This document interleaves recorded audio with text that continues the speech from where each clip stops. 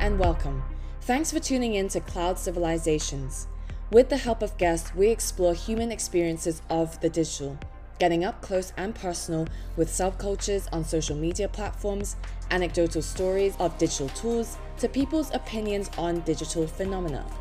I'm your host, Young Lo, currently pursuing a master's in digital anthropology. This is the fifth and last episode of our Digital Dynamic Zero series on the spring 2022 citywide lockdown in Shanghai, China. In this episode, I speak to my friend Yuri about online activism in Chinese online spaces.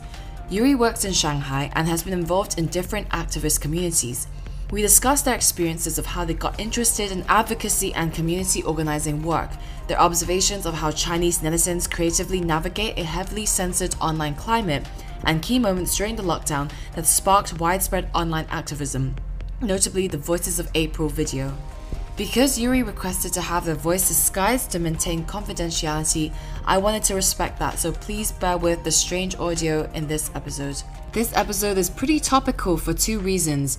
One is that Yuri mentions getting involved in activism from past involvement in university college union strikes, and most recently, strikes have continued where academics and other support staff in higher and further education across the UK continue to advocate against trends towards increasingly insecure, underpaid and unequal labours. And secondly, why this is topical is because of the most recent incident of a residential building fire in Urumqi, Xinjiang on 24th November 2022 that has tragically taken 10 lives, and it's been thought to be a result of COVID lockdown restrictions hindering the rescue process or preventing residents safely escaping, and this has catalyzed both online anger from Chinese netizens and numerous offline protests against the zero COVID policies. For more information about these causes, please search up #UCU Rising and also Urumqi Fire to learn more, and these are also in the show notes. Alright, I've talked for long enough in this intro, so without further ado, let's dive into the humanly digital. Hello and welcome to the podcast. So thank you for joining me today. Could you just start by telling the listeners a bit about yourself?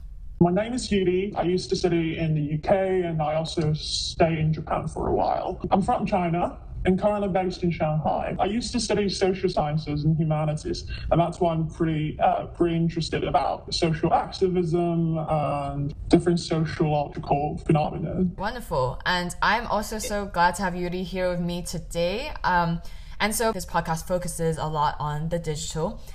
Do you have a favorite thing that you've encountered on the digital platform this week, or maybe a favorite digital tool at the moment? I was scrolling down my Weibo in the morning, just trying to find something that could be called a favorite. But it was just purely flooded with sad news. It's actually a very old video, but I only just saw it this morning. It's about a Ukrainian pianist who was playing on her own piano after her house was bombarded by the Russians. So that was very moving for me. Yeah, that is very moving. Thank you for sharing that. I'll definitely look up that video as well. So we're going to talk a little bit about creative online activism, especially in the context of Shanghai lockdown. And so to start with, Yuri, how long were you locked down in Shanghai for? I think I was in lockdown for about 2 months and 1 to 2 weeks. Pretty late in being locked down. I think some of my colleagues and friends started their lockdown in the first half of March.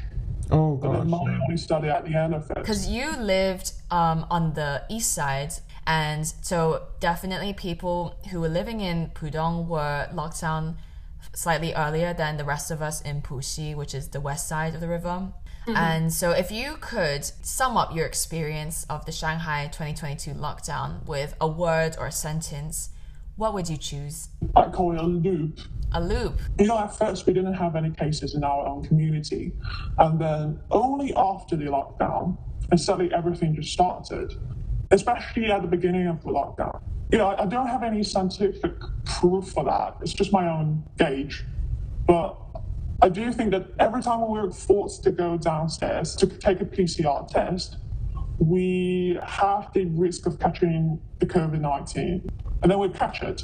And then we continue to be locked down in that house. And that whole circle repeats everything happens again, people got infected again. And and the lockdown keeps extending. Exactly, yeah. And I think the reason why I'm calling this a loop that I don't think it's very specific in 2022. Things are frequently happening ever since 2020.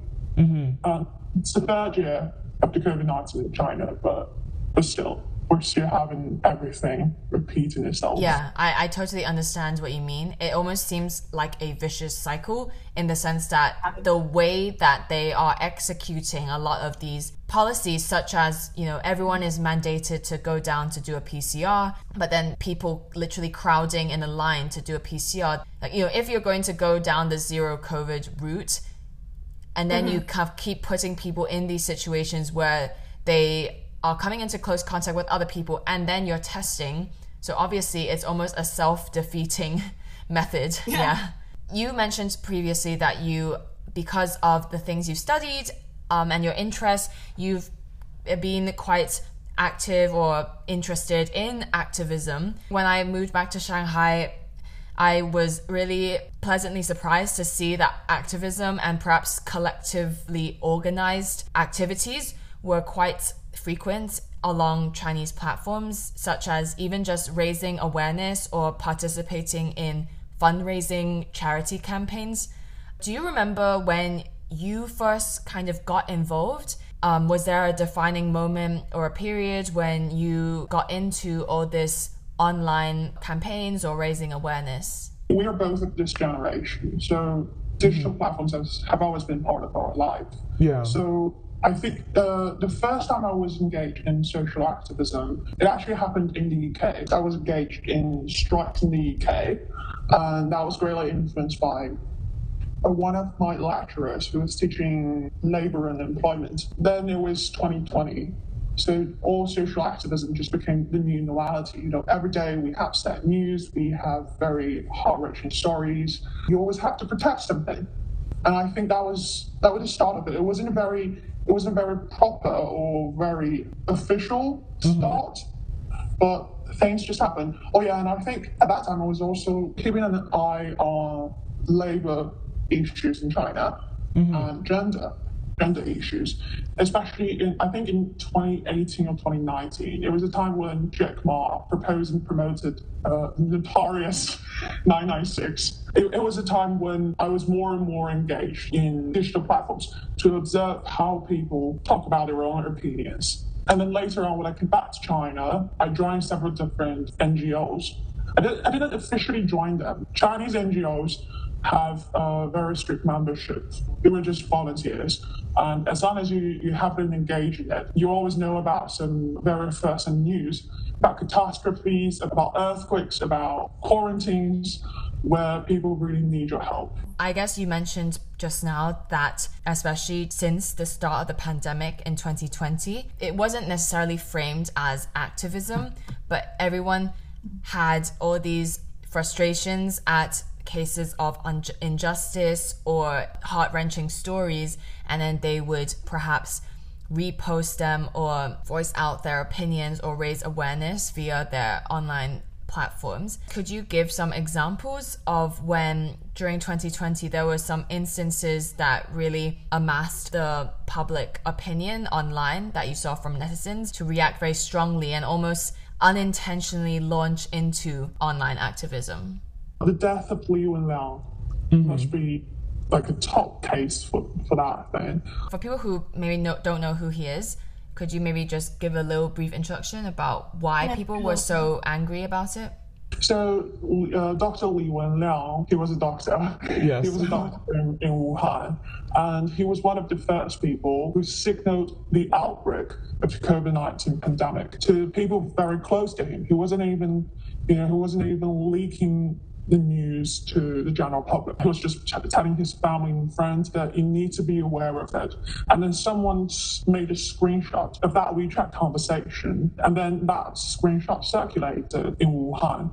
So people just got to know, okay, there is this virus. It's a little bit like SARS. It's horrible. We need to get prepared. It was officially defined as a rumor because at that time the government didn't want to admit that was the COVID-19 virus. After that, I think Dr. Li Wenliang was caught to the police and he was punished. So he had to sign his confession, promised that he wouldn't do it again. Because he was an ophthalmologist himself. He still had to work in one of the biggest hospitals in Wuhan. But he caught the virus himself. And, at that time, we didn't have enough resources and experience to address the issue. So finally, he died of COVID-19. So he died of something that he warned people to get prepared for. Definitely. And so similarly, during the Shanghai lockdown, there were many cases of injustice and also just poor policies, which I suppose sparked a lot of outrage with netizens. From your personal observations, do you think the Shanghai lockdown, I suppose, changed people's involvement in online activism? Yeah, I definitely say so. Just to my own observation, let's say I have two groups of friends.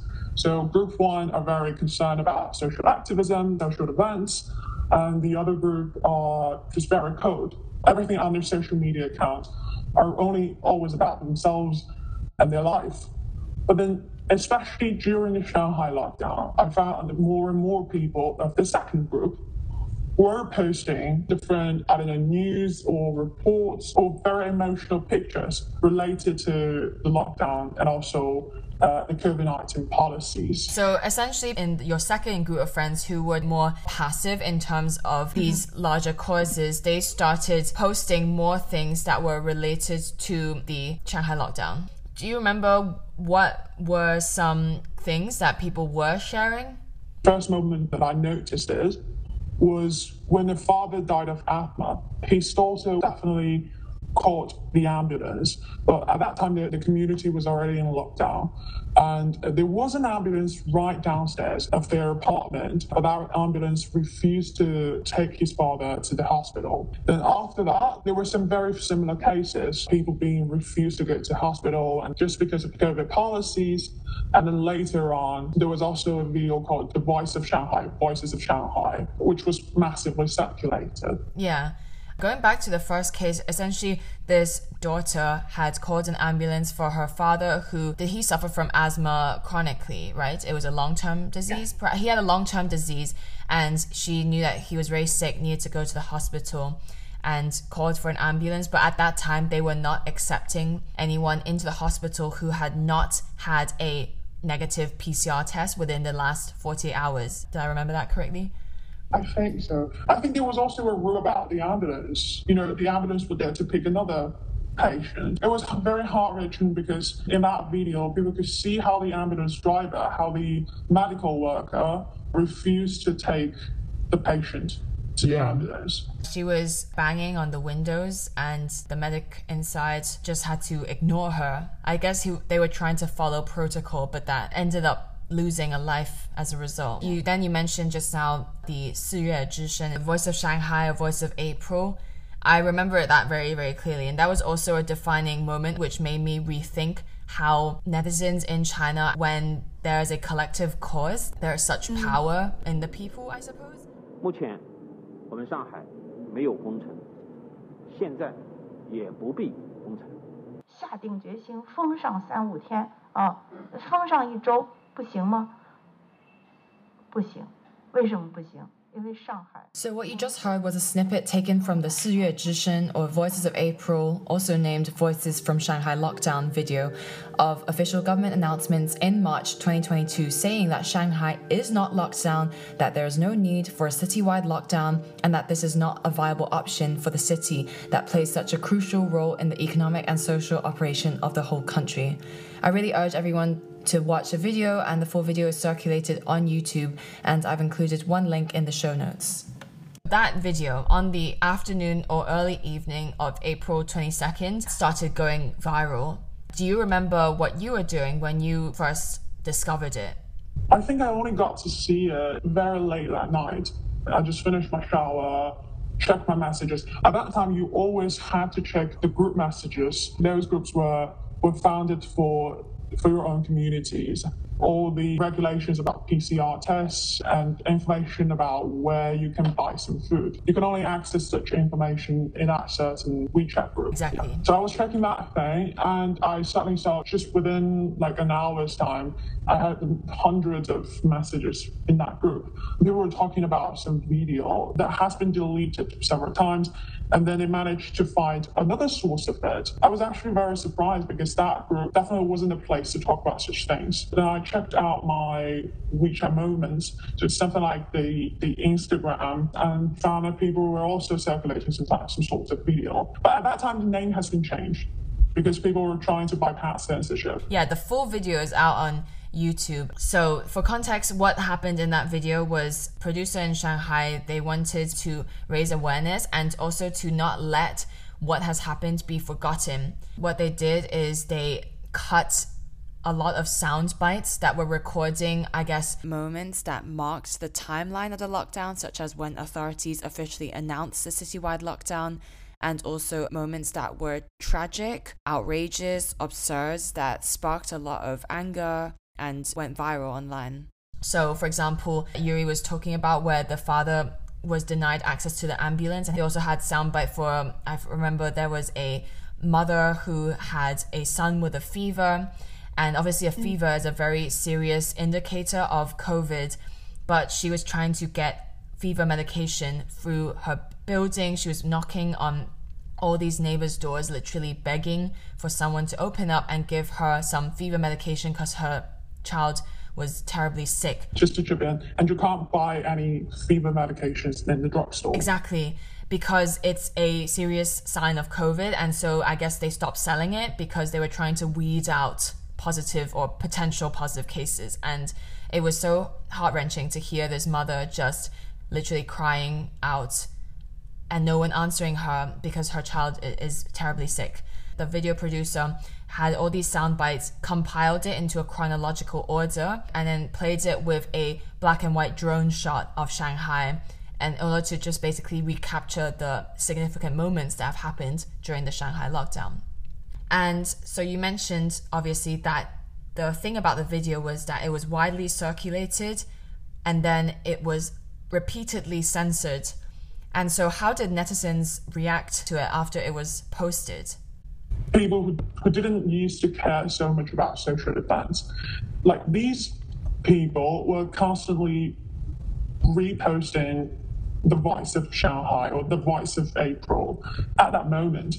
And that's why I was, I mentioned that I was really surprised to find that that message was circulating in our community's WeChat group. I was surprised too, because it was repeatedly censored, so people would maybe change the title or maybe reverse the video so that they would try and basically get around the censors with these very creative ways, and then telling their friends on WeChat to 接力, which is kind of translating to pass on the baton. So it became a kind of relay race. Everyone was just so frustrated with the whole situation that they were working together to get this video out and to preserve the memories of these people and these instances which government will try and make disappear in the future.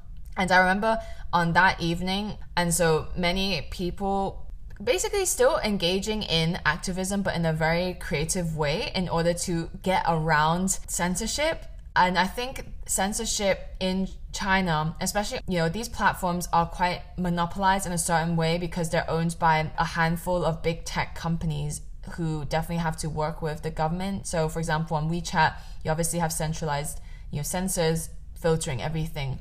But then this censorship would force people to be more creative in how they put these different messages. So I remember very distinctly that there were some Douyin or TikTok videos where people would start quoting Chairman Mao and the Little Red Book. For example, being like listening to cadres at lower levels and teaching every comrade to love the people and listen attentively to the voice of the masses. Things like that, where obviously the reason why they did it was because surely the censor can't censor Chairman Mao, the founding father of the country. So they were like, okay, I'm going to try and give a backhanded critique at what this current government is doing by quoting the unreachable Chairman Mao, which I loved. I love seeing. I don't know if you remember any other cases that really exemplified netizens' creativity during this difficult period. Because, the censorship in China often takes the form of textual censorship. Just for the exact video of The Voice of April, I have a friend who is somehow a little bit influential on Weibo because of her professional skills. Yeah. She was shooting the video by herself. So Yuri told me about a way that her friend had tried to get around the censorship in order to share the Voice of April video, because the most important part of it is the audio part, where they string together the different audio snippets of the tragic incidents that have marked the lockdown. So the friend put a speaker in the middle of a room and literally just filmed the speaker playing out the audio part of the Voice of April. She was pretty happy with it, but within an hour of posting it onto Weibo, her video got taken down and censored. So it was pretty mad that they acted so quickly even on audio, when traditionally the past censorship has been purely textual and visual forms. Prior to the lockdown of Shanghai, we just have this cultural legacy of censorship. And that's the reason why we also have this cultural legacy of bypassing censorship. So I say for fan fiction, it's really just an example, but Chinese fan fiction has long been censored in a great way because most of it involves gay romance. The way creators bypass censorship frequently invented their own interesting ways, and that definitely inspired how people tackle this issue during the lockdown. I used to see some people, they were overlaying the picture of their novels with many different and irrelevant pictures at the top. I remember there was another artist who's called Yang Xiao, and he combined more than 600 propaganda phrases that was kind of taken from official government lockdown PR announcements or policies. He combined them all into this nonsensical script in the format of a COVID public service announcement, and he played it on a loudspeaker in his compound, and no one batted an eye. Everyone just thought it made sense. It just goes to show how absurd this COVID public service announcement is. And so definitely with your experience in UK and Japan as well, because of this, as you said, the cultural heritage of censorship, how have Chinese netizens' styles or methods of online activism quite unique, or in other ways that they may be similar? What I noticed before was that most people's own circles can see it. Yeah. So people don't want to have the political views being viewed by others to influence their the main platforms and the only accessible platforms is WeChat and WeChat, Weibo, TikTok. So essentially, she is a party member, like a local member of the CCP. Yeah. She has chosen to believe in Buddhism after retirement. And then even after her retirement, before when she was posting something about Buddhism, her ex-colleagues would PM her and say, okay, you can't really do this because you are a party member and you have always mind what you're saying. She's a really loyal party member. She was like, I don't care if I couldn't say anything about the Buddha, as long as I believe in him.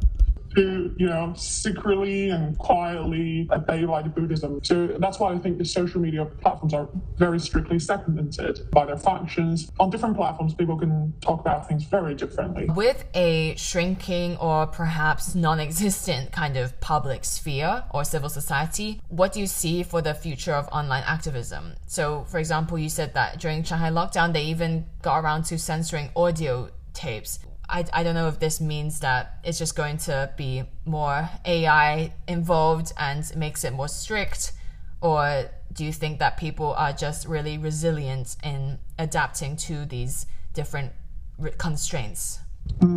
I think it's really hard to draw a conclusion to this. It's always happening simultaneously. For your first point, I think that's why I said it was just like a loop. It's also the reason why for our discussion, I myself personally, I wouldn't call the Voice of April something like a relay, like a carnival for me. So people are repeating the process. People are really indulgent in their own illusionary triumph if they can succeed if they can manage to send out the video. A relay has a very definite end point. Yeah, you can reach that end point and you can achieve something. But a carnival, I think it's different. People are taking part in the carnival because of their own emotions and their anger, but they may not really aim to achieve something. The end result is still that every single video clip of the voice of April, it just ends up being deleted. We have that thing again and again and again. The circulation especially happened to my second group. So the more indifferent people who didn't experience something like this before, who only realized how the censorship somehow nonsense against the people during the Shanghai lockdown. Before that, they were just so privileged. They really didn't care about it. At least they didn't have to voice about it. It didn't affect them on a daily level, so they were just didn't think twice and didn't think that it was anything wrong. It was just the normal way of life. That's a really interesting and really apt description of the whole Voice of April situation. I never thought about it that way, but that's so correct. I think it was like a release of all this pent up energy, but then to what extent it was just literally that short-lived moment.